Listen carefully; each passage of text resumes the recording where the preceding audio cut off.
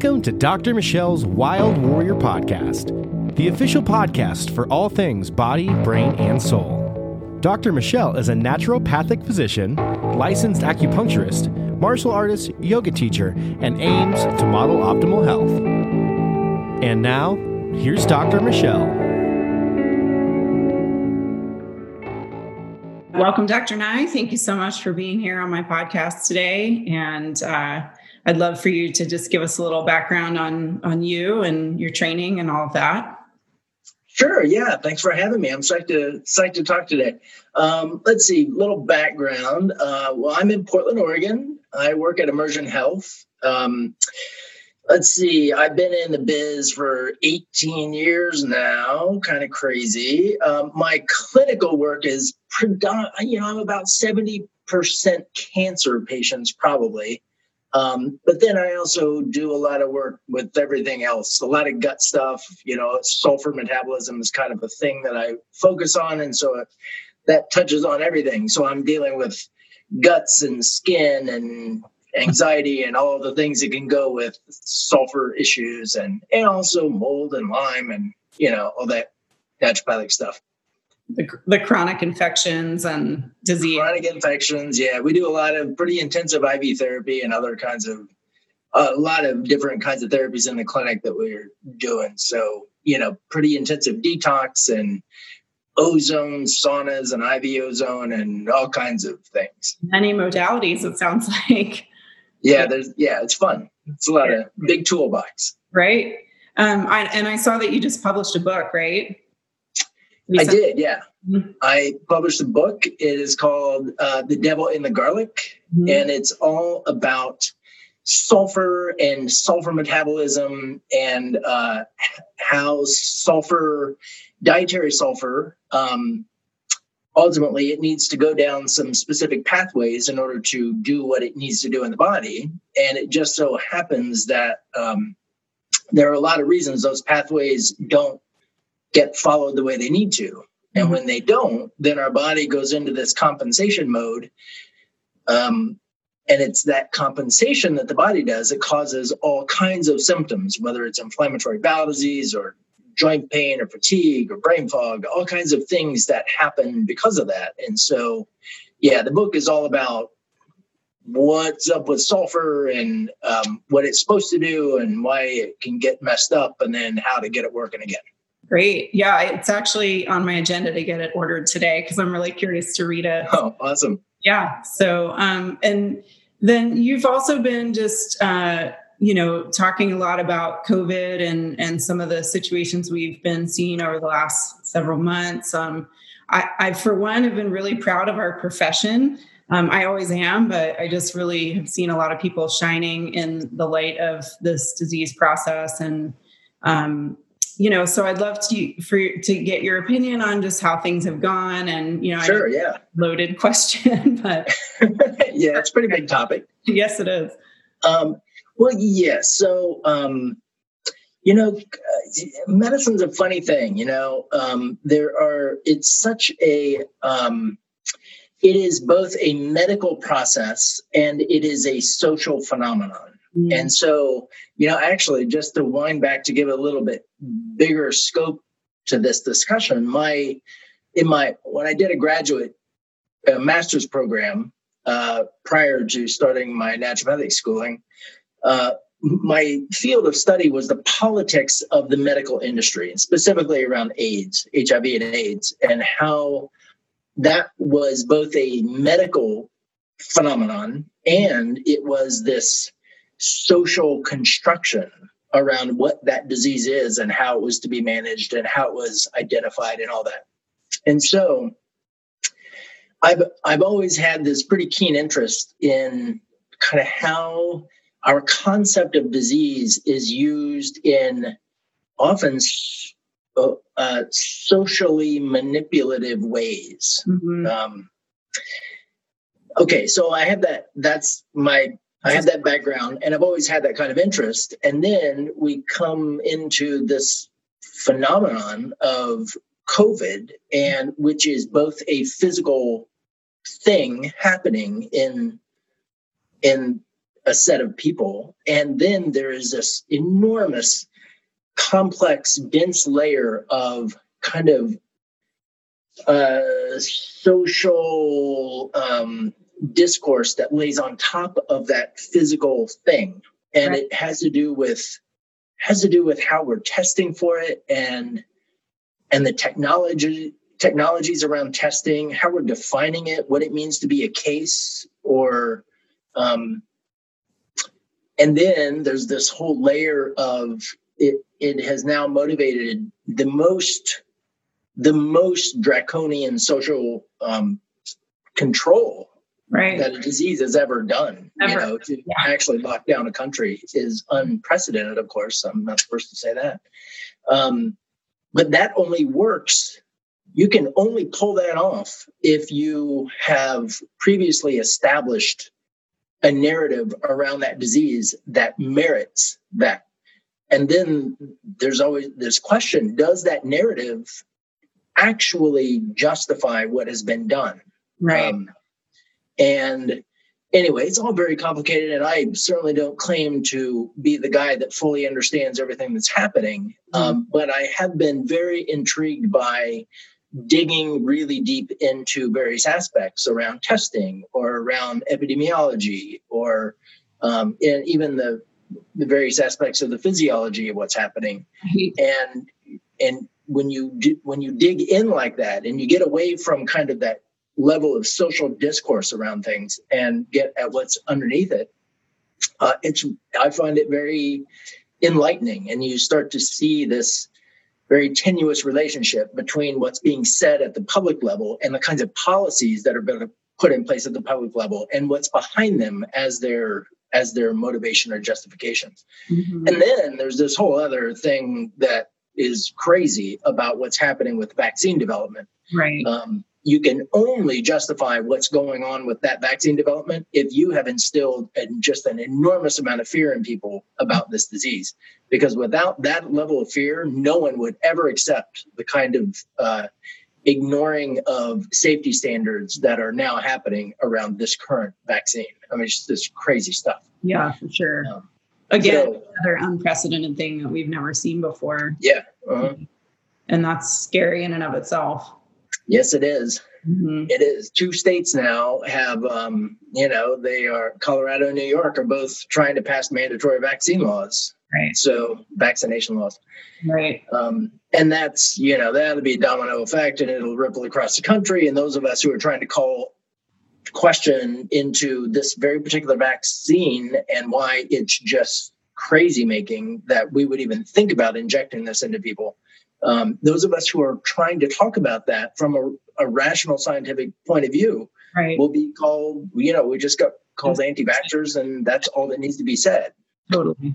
Yeah. I mean, it's like there's no capability to even have the discussion. And I feel like we're seeing data sometimes, and sometimes it's skewed. We're seeing dogma and we're seeing rhetoric, and none of those are, well, some of those are in the benefit of the human, species, but I don't necessarily think that we're seeing clear data in some situations either. So it's very difficult to piece it out, like as a scientist, as a medical provider, for patients, for our communities. Yeah, it's very true. It's like any position that one wants to take on this has its pool of data that will justify that position. For sure. And it really is, it's tedious. It's enormously time consuming to dive into those pools of data to say which one seems the most plausible, which one is weaving the most coherent narrative around what's happening here. That's just I've only looked at a fraction of the studies that are now out there. It's a job if you do. Yeah, absolutely. Yeah. So much information, and it changes so readily too. I'm really curious to get your take on kind of some of the information that we're starting to see about kids, in the decision making about that. I mean, I even saw, I guess it was Dr. Osterholm who was interviewed on Joe Rogan, like before everything locked down.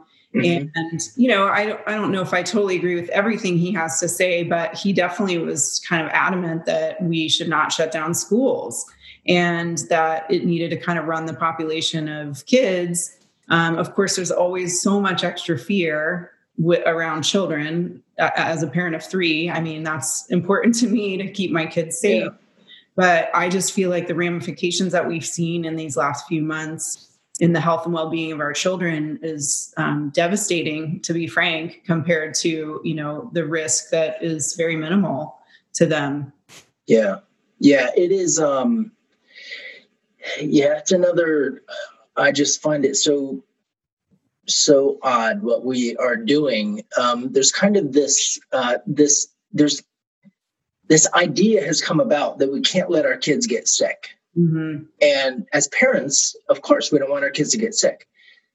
COVID is not an issue for kids. Right. I mean, it is not an issue. And a study just came out. The headline said that kids get sick with COVID only half the time. If you read the article, they actually become symptomatic less than a third of the time. Mm-hmm. It's not half the time. It's less than a third of the time. 21% versus 69% for somebody over 70. Mm-hmm. The probability of becoming symptomatic. Now, kids, even when they're symptomatic, it is extremely rare that they become hospitalized, and essentially never that they end up dying unless they, of course, there are those kids that have comorbidities and it's a bigger deal. But that's been true of, influenza and whatever. Sure. But what happened is that, so you can't really justify shutting down schools because it's a risk to the kids. But what is happening in this particular narrative is that the kids are a risk to the adults. Huh. They become a risk to the elderly. Right. So one thing about that is that there is very little evidence that kids transmit this to adults. Now, the exception is if you have kids in family units, it can happen. You can, in fact, the main mode of transmission is in family units. Right. And so, an argument has been made that the last thing we need to do is have kids put in confined spaces with their older parents. Right. For many reasons, right? Yeah, right. Yeah. But in this language of, we have to protect the elderly, so we can't let kids, associate with each other in school, right, is talk about throwing out the baby with the bathwater. It's like it is, it's really, I just had written something recently about that. It is dismantling the very essence of childhood. That's what we have done. Not allowing kids to associate with each other, to touch each other, it's just crazy to me what we're willing to do out of fear of this other process that could happen, right, rather than focusing on actually getting the nutrient status of our elderly up to par so that their risk is dramatically reduced. Right. It's so simple. It really is. It is amazing. Mm-hmm. And it's amazing what you can get by with if you crank up the fear enough. And I understand. I don't have comorbidities. I'm not really in a risk group. I'm over 50, so I'm in that risk group. But other than that, I'm not I don't have the kinds of diseases that put me at risk. And so it's easy for me to say, sure, that we shouldn't be doing it. But we're talking about this disease in a very different way than we talk about any other disease. Influenza, of course, is the typical reference point that we go to, which it doesn't have the same case fatality rate across the board. But in severe seasons, it has rivaled the case fatality rate of some populations with COVID. Mm-hmm. But we never talked about shutting things down. We never talked about keeping kids away from their grandparents because of influenza. Right. That's not part of the language. Even when SARS was going around, like, I don't recall any of that being said. No. Mm-hmm. And so it's just an entirely new kind of way that we're that we're not just considering, we're actually implementing. Right. I mean, now there are these just ridiculous pictures of restaurants that are having people sit in these plastic cones, mm-hmm. which, like, two people sitting across from each other inside of a plastic cone. They just walked in together. Right. They just came into the restaurant together, and now we put them in a plastic cone. Yeah. That doesn't make any sense at all. No, it does not. Anyway, I'm rambling, but it's all just, it's craziness. And what I think it is, even though the curve of this epidemic is doing what all epidemics do, which is that it rose and it was up and now it's dropping off. Mm-hmm. And as viruses move through a population, they attenuate. That's the nature of a virus. It loses its potency over time. And I mean, a lot of people this is not just me saying this. There are lots of people who are pointing this out. But the only way that a vaccine is going to be justified on a wide scale is if the threat of this disease is maintained above some sort of threshold that will be enough to motivate people to get a really scary vaccine. Mm-hmm. Anyway, just rambling. No, and that's the driving force. I think, I just see my patients are expressing a lot of fear and anxiety. And luckily they know that they have a lot of tools in their toolboxes because they see, a naturopath. But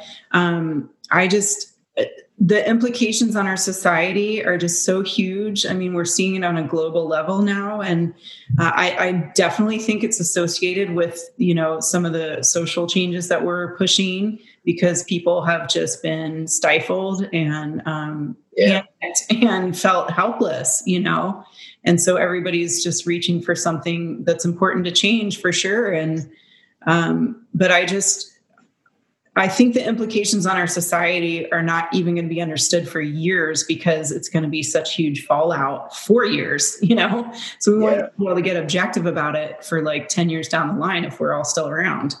Yeah, I agree. Yeah. I don't mean that like we're going to die from COVID, by the way. I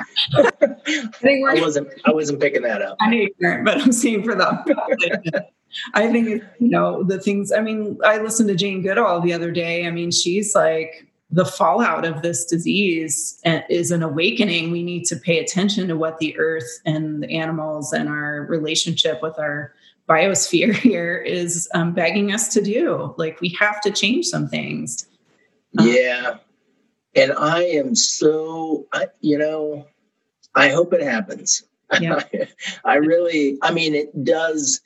It's like, I hope that there is enough awareness around these issues that it motivates a desire to change. Mm-hmm.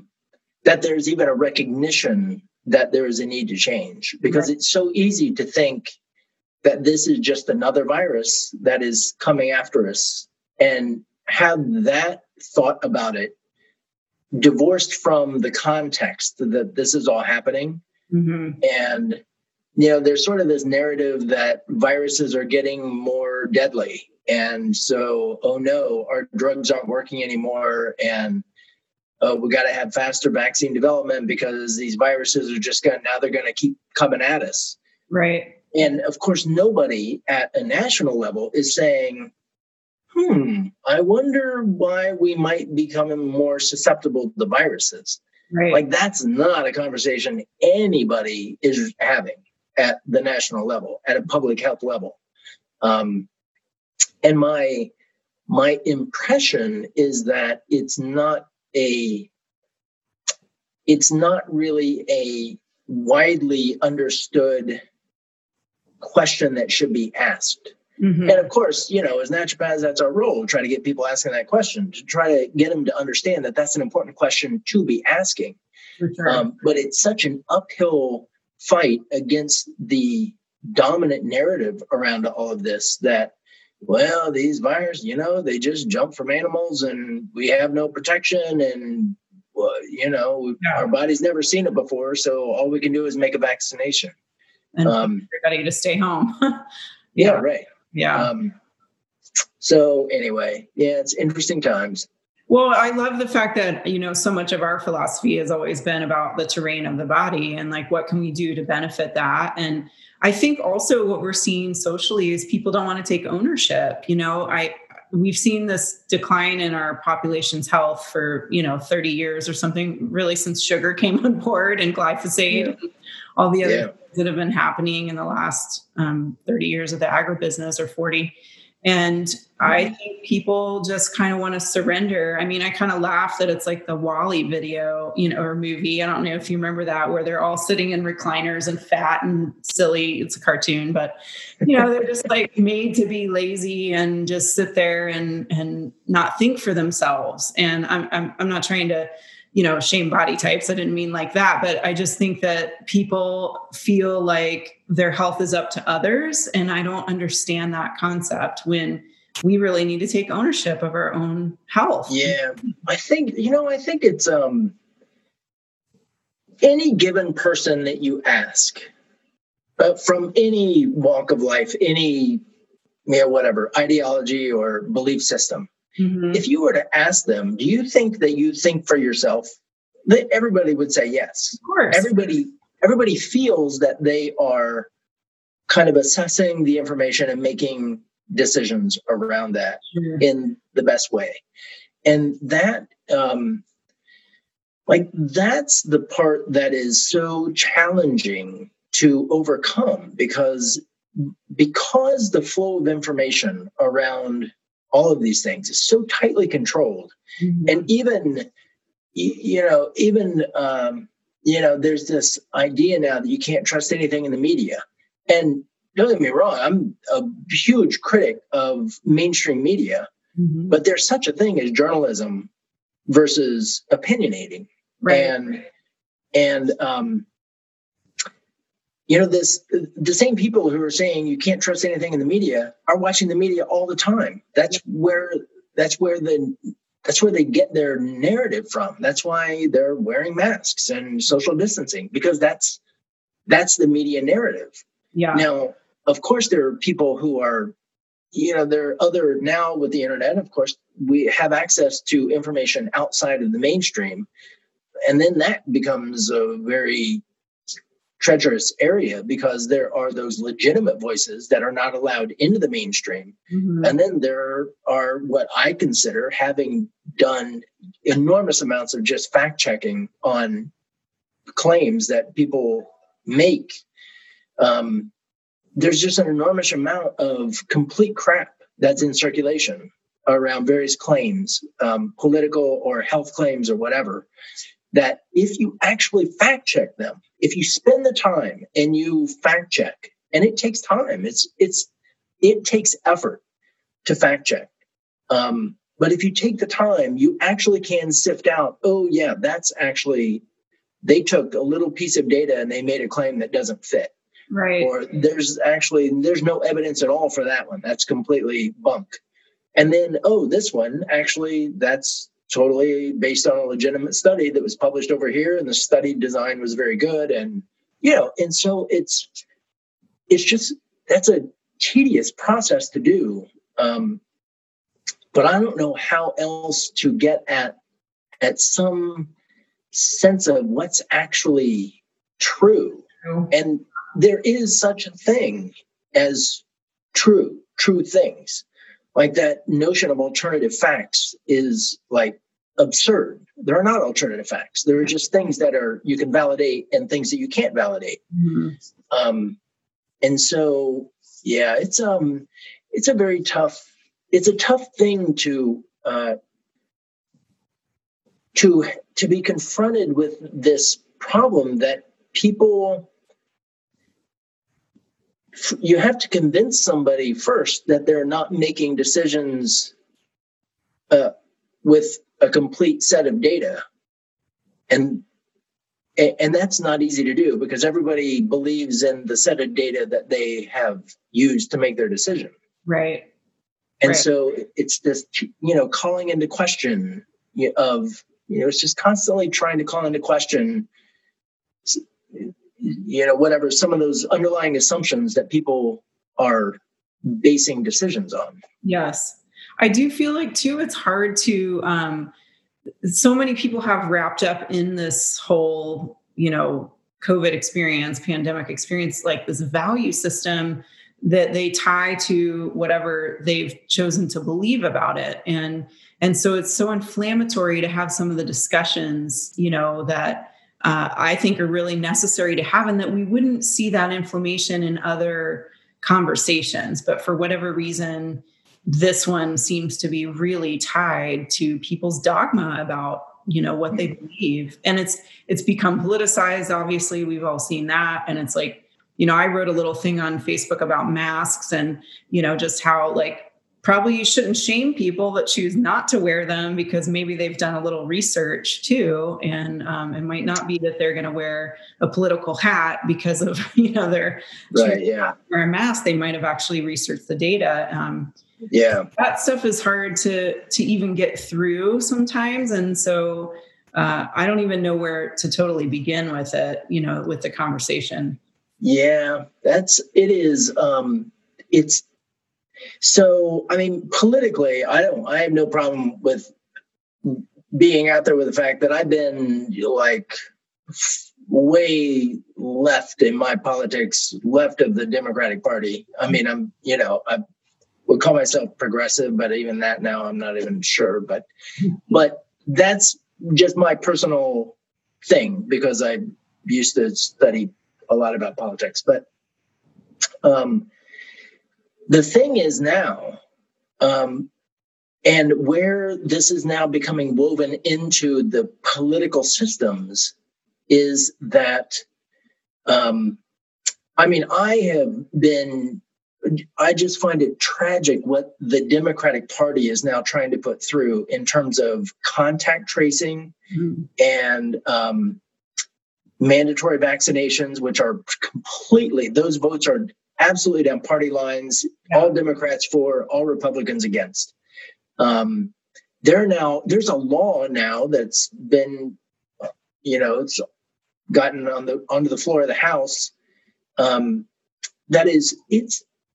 It is allocating $100 billion this year alone to developing a system for contact tracing. This army of people across the country. So your neighbors will be part of this contact tracing thing.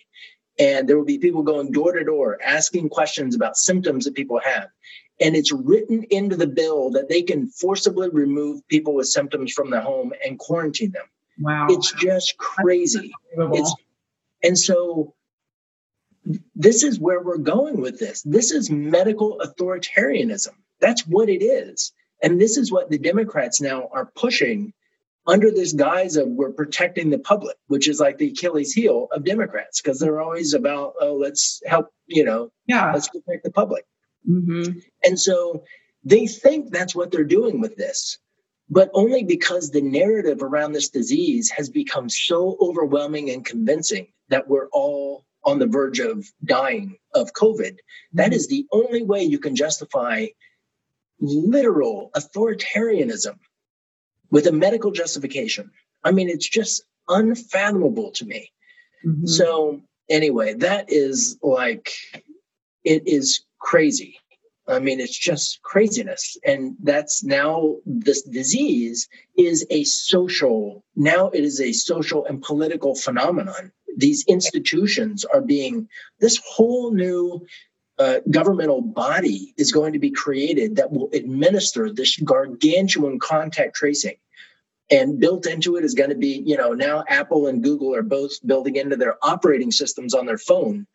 You can't delete it. It's not an app that you download. It will be inherent on your phone that it will do contact tracing. Everywhere you go, it's going to monitor who is around you within Bluetooth range. And if you ever have symptoms, it will then know everybody that you've been in touch with and will be able to notify. I mean, this stuff is unbelievable. Just go out the window with that. I mean, do we lose all medical privacy essentially? Under this guise that we're all at risk, people give up freedom if you make them feel insecure. Right. And so, yeah, that's what happened. And what do you think the real risk is? I know that's a big question too. You mean of this disease? Yeah, of all of it. I mean, of the disease itself. Let's start there. The risk groups for this disease are extremely well defined.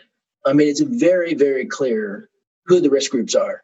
And so, of course, we know that especially people over 80, but certainly even over 70, the largest majority of the people who have become ill with this disease fall in that age group. Mm-hmm. Beyond that age group, there are some other risks that we know increase the risk of this disease by anywhere from 2 to 10 times. And we're talking about heart disease, diabetes, cancer, hypertension. Smoking is a significant risk, vaping included in that. And then, so those are the morbidities that add, that create this other layer of risk group. And by the way, just to point it out, essentially every risk group that I just named is in high concentration on Native American reservations, which are now being hit incredibly hard. My understanding is that, which to no surprise, I mean, where is there any more diabetes and hypertension and heart disease and obesity and these things that we know dramatically increase risk? It's all concentrated there. Tragically, I mean, that's a whole other layer of tragedy that is here. So we have these well-defined risk groups that are exposed. And then there is this other layer of risk that comes in that lays on top in terms of kind of epidemiology, in terms of geography is a better way of saying it. Mm-hmm. So, for instance, now we know that PM 2.5, so the particles, air, the concentration of these air pollution dramatically increases the risk of severe COVID disease. And the cities that have the highest level of those are the places where the people are getting the most COVID. So there is that as an environmental risk factor. Stephanie Seneff, actually, she and I are kind of working. She's doing most of this, but we're kind of in this thing putting together the relationship between glyphosate exposure, which, she's the dude on that, and the occurrence of COVID and how it ties in very mechanistically with the pathology that we're seeing in COVID. And glyphosate actually comes in two ways. Not only is it, of course, part of our ambient exposure, but now biofuel, which includes both biodiesel. Every state now, pretty much every state, requires 5 to 10% biodiesel, meaning vegetable oil, as part of their diesel fuel. And that's true not only in automotive, but also in home heating oil has to be biofuel in several states. Mm-hmm. Seattle, Washington, Seattle, New York. In LA, the airport at LA was the first one in the country to require a certain biofuel within the airplanes there. The reason that's important is because the crops that are used to make those oils are heavily sprayed with glyphosate. Right.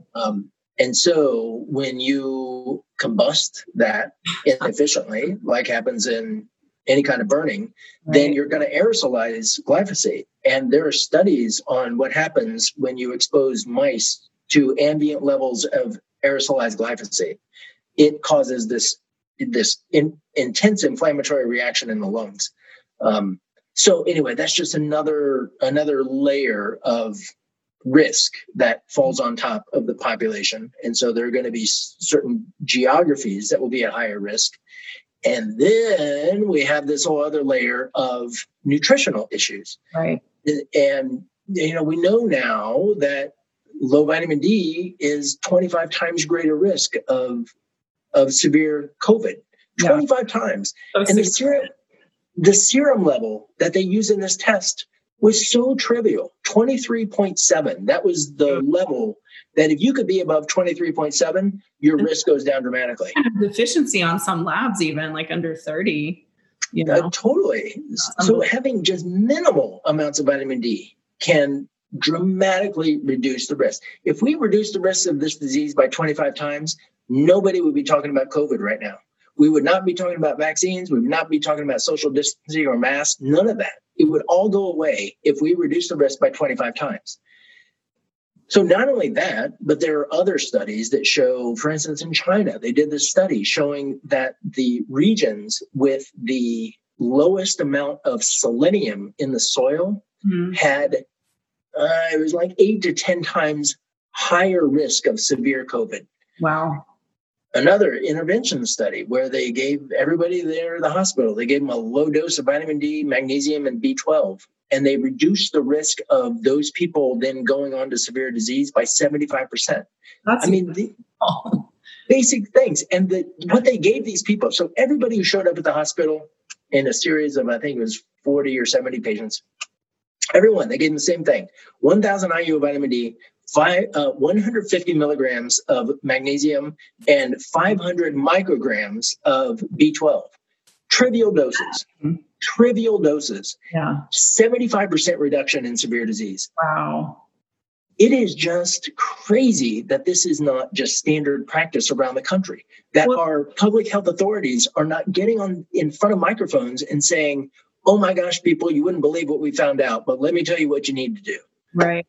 Well, in fact, I feel like people are getting censored for even bringing that stuff up, even when you're quoting, good data. It's like, if you dare immune stimulating, then, you might be red flagged. And it's unbelievable to me because it's just basically, it really is.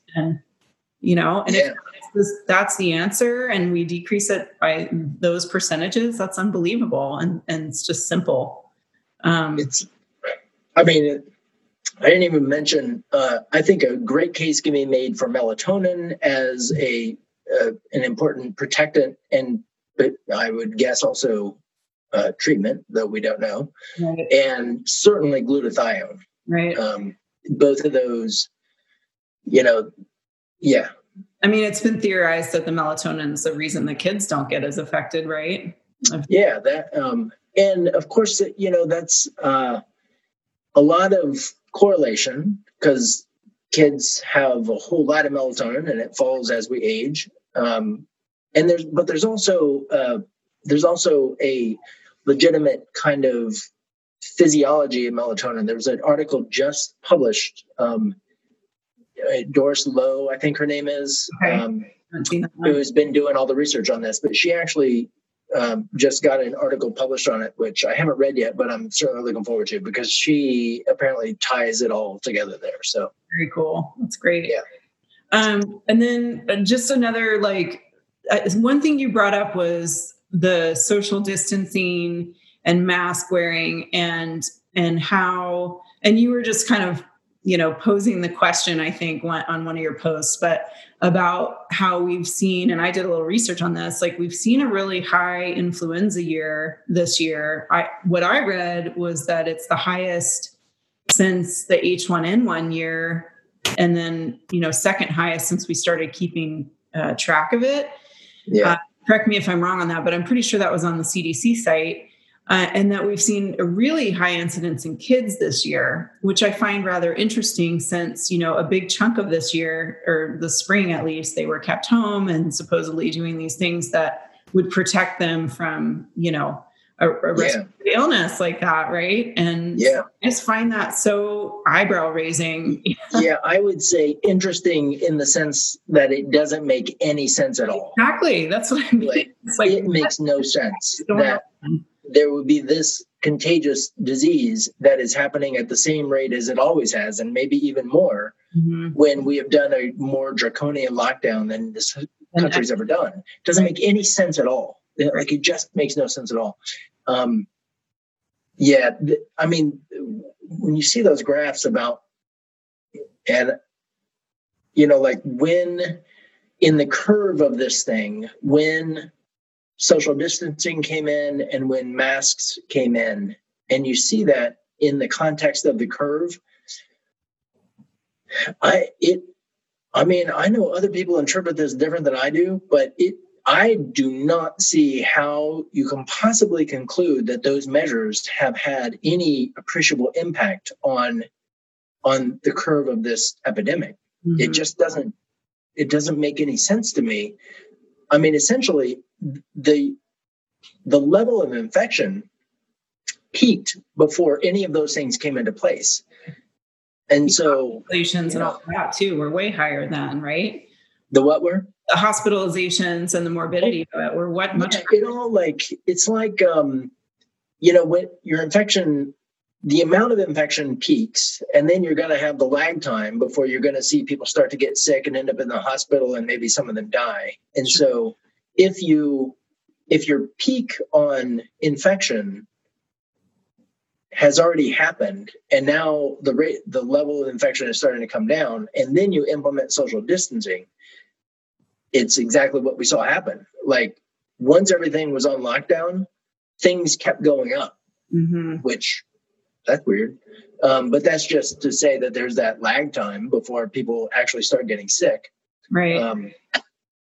It's one of the other frustrating things for me in this whole concept of keeping things forever locked down or whatever we might end up doing in the situation with kids in the fall, is that, the intent of these draconian, as you say, implementations on our society were never to stop the virus from spreading. I mean, the curves that we saw in the beginning from the higher ups were like, here's the curve, we need to flatten it. So look, it's going to get longer and broader, and there's still going to be about the same number of cases.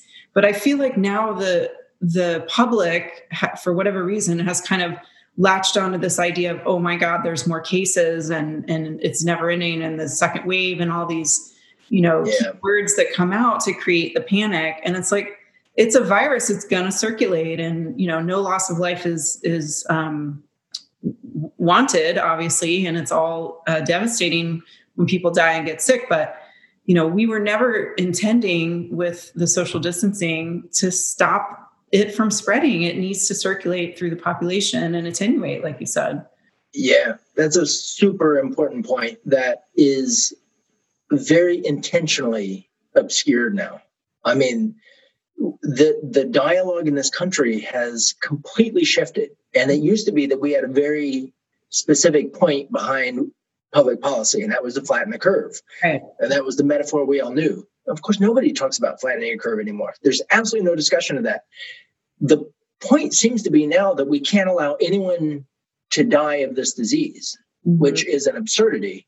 But it's the only way it's only by holding on to that as the objective that we can maintain a level of panic around this. And the fact is, to use the word cases is now meaningless.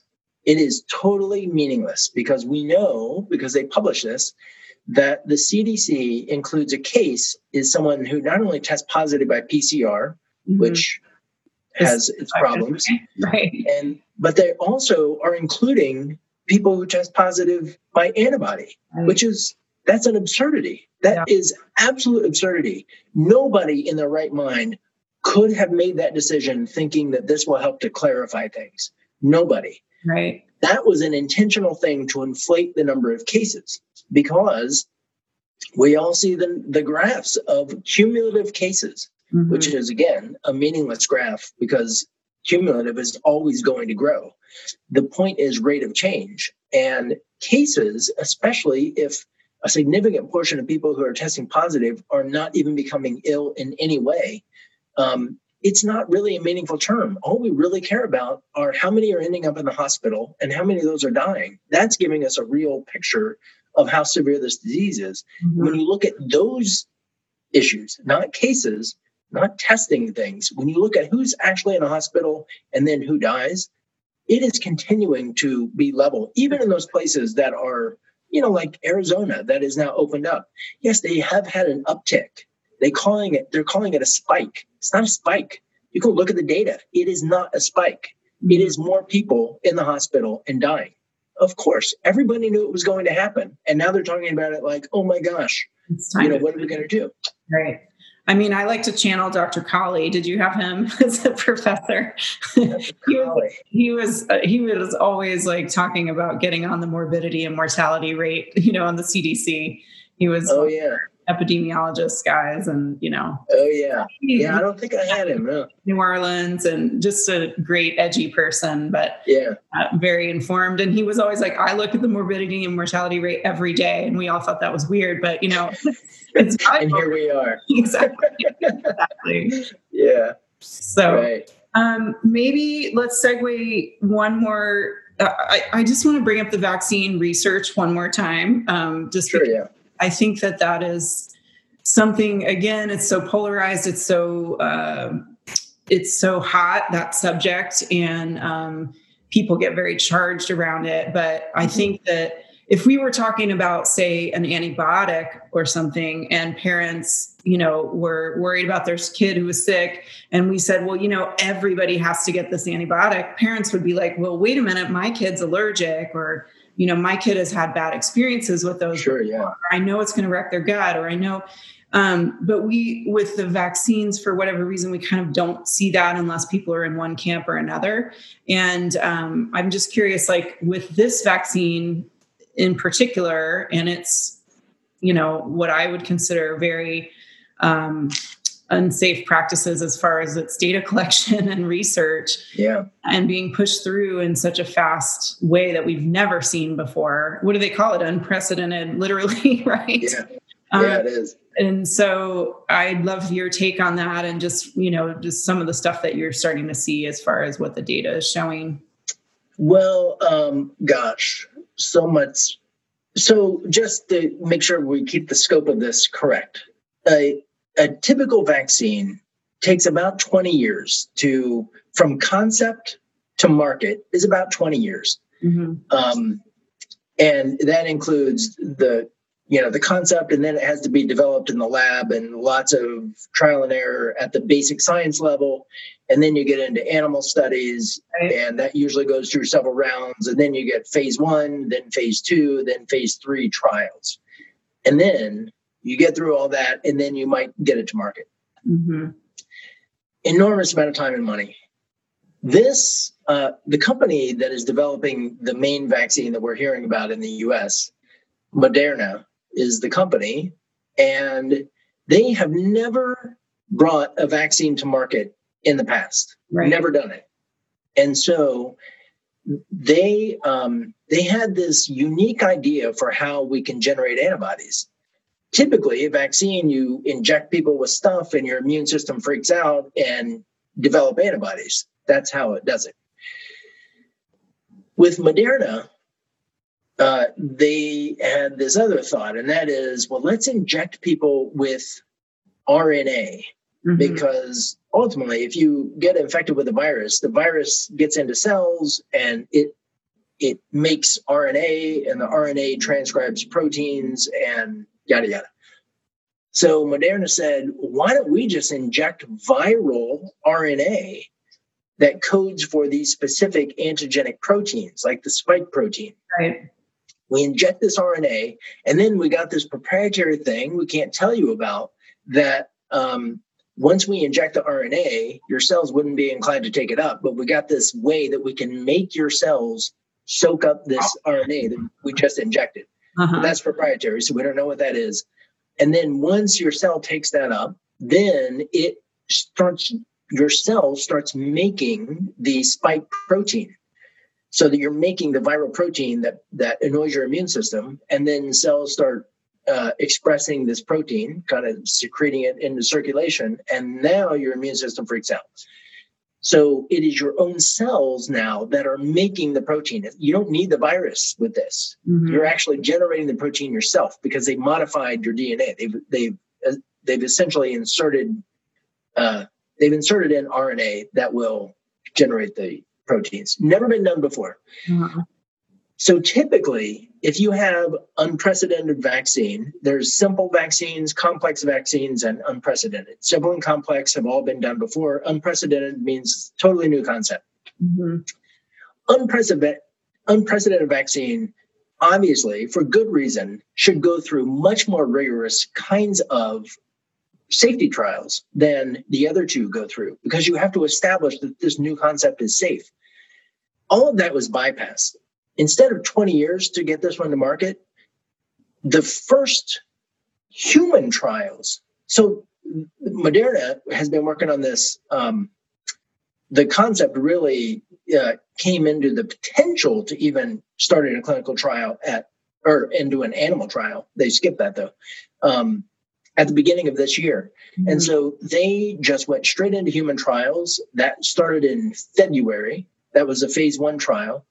Phase 2 trial started in May, and now they're already saying phase 3 trial will start in July. Oh. So this is a process that should be spanning many years that is happening in months. Mm-hmm. And a study was just published showing that so our cells are going to generate these protein. Right.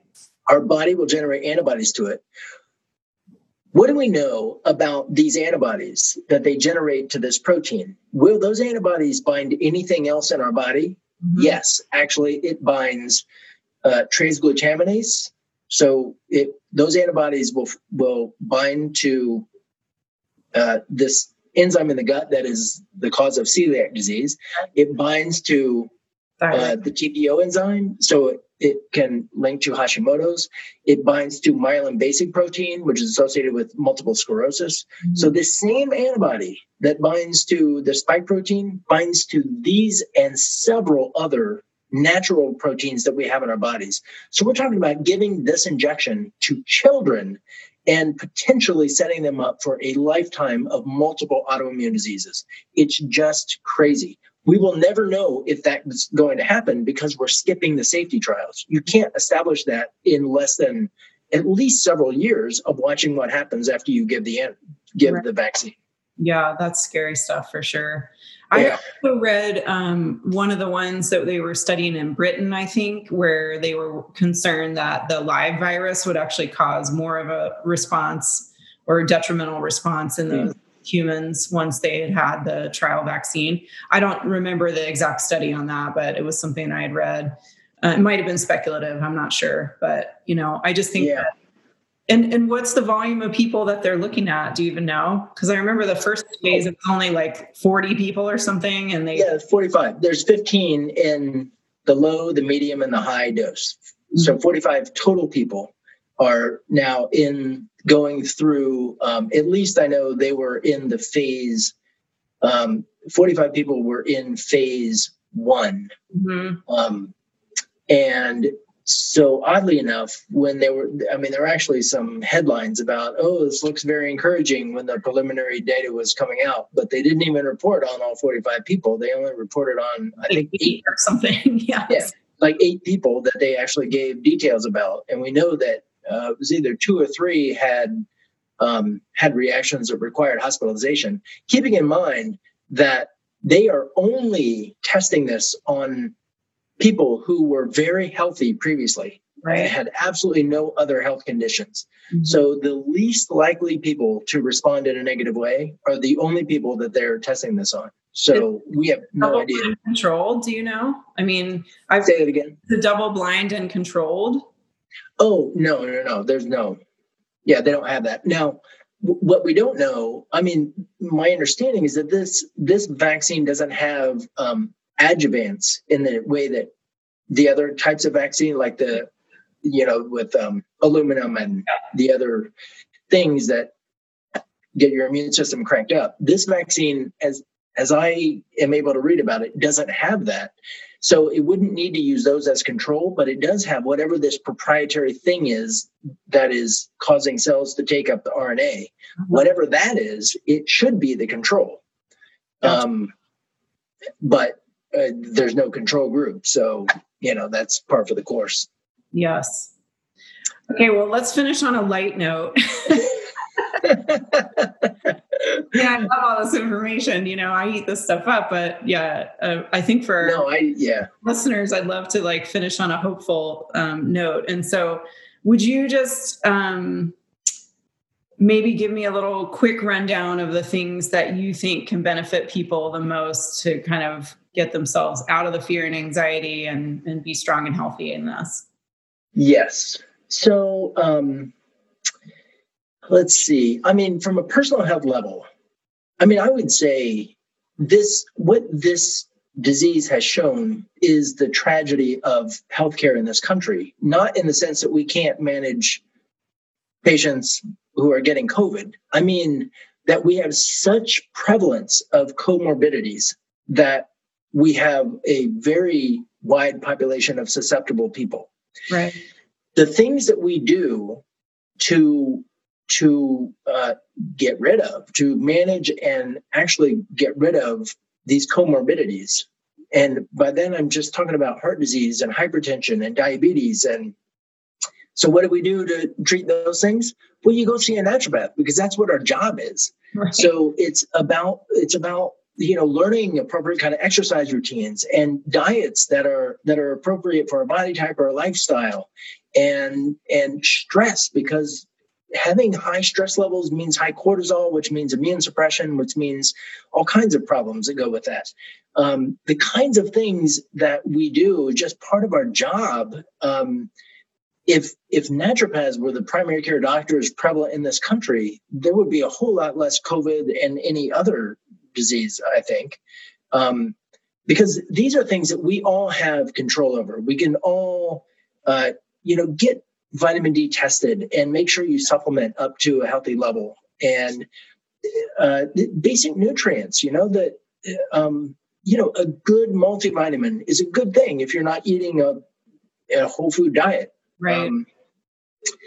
And so maintaining adequate nutrient levels and organic, actually paying attention to not just non-GMO, but organic, because non-GMO can still have lots of glyphosate put on it. Yeah. It's really organic that we should be eating. And that is that's a very meaningful change in our health in the long term. Yeah. So, these kinds of things are what we each have access to, that we can do to absolutely modify the risk of COVID, of anything else, of all kinds of illnesses that we might confront. And we will be faced with other situations, because that's the nature of the world that is being created. And so, the other thing I would say is that we also give attention to opposing allowing this to happen in our world, where we just accept that glyphosate is everywhere and that, PM 2.5, air pollution is allowed, and all these kinds of things. So, working in the community to prevent that, but also really just being aware that there are things that we can do in our lives that will dramatically reduce our risk and just let us live happier, more vitality. Totally. Yeah. And I think too, I've been reading that book called Breath. Have you heard of that one? I'm forgetting the it, yeah. Right now. Uh-huh. It's pretty new and just looks in the history of, our breathing and the structure of our faces that have changed over the millennia. Uh-huh. But I find it so serendipitous that I'm reading that right now based on what we're seeing, with the history of COVID and how it affects the lungs, and then everybody wearing masks and stifling of speech that's kind of happening in our culture right now too. And the need for people to kind of just take a breath and reconnect and and also just being inside all the time. Like, luckily I live in Bend, and it's so nice over here. And I just was hitting the time during lockdown anyway, because that's what I do. And I felt like it was my mission to stay healthy so that I can be there for my family and my patients, ultimately. Mm-hmm. And just taking a deep breath, nasal breathing outside, like those are so simple. And there's so simple. Every single human being, no matter what your socioeconomic or your race or anything, none of those factors matter. We can all get outside and take a breath. So Yeah. It's great. Mm-hmm. Very much. I wish you well in your endeavors, and I'm actually probably coming to the conference that you guys are doing in Atlanta. Oh, nice. Awesome. Yeah. Well, my family's from there. I grew up there, so it's a good excuse to come and see everybody. And it's such a great panel you have, so that's really exciting. Yeah, it looks impressive. That's the Wise Traditions Conference for people that are interested. That's in November, middle of November. It looks like a really great lineup. It's going to be great. And I think it's really timely too. Just, right. All of this, Yeah. So that's very exciting. So hopefully I'll see you there in person. And, yes, indeed. Yeah. And so if anybody wants to contact you, do you have a forum for that? Or? Oh yeah. The clinic webpage is immersionhealthpdx.com. Okay. So, you can find out all about me and my practice there. And anybody who wants to follow me on Facebook, I'm constantly posting about all this stuff there. So you can look up my name on Facebook and friend me. And great. Yeah. Well, thank you so much for your time and expertise. Yeah, thanks for having me. It was fun. And I appreciate it so much. I hope you have an awesome day out there and that, thank you. Everybody's healthy in your world. Yes, indeed. All righty. Take care. All right. Okay. Bye-bye. Bye. Thank you for listening to Dr. Michelle's Wild Warrior Podcast. If you enjoy the show, please like, subscribe, and review wherever you listen to podcasts. For more information on Dr. Michelle, please visit drmichelleM.com and follow her on Instagram at ethereal_fighter.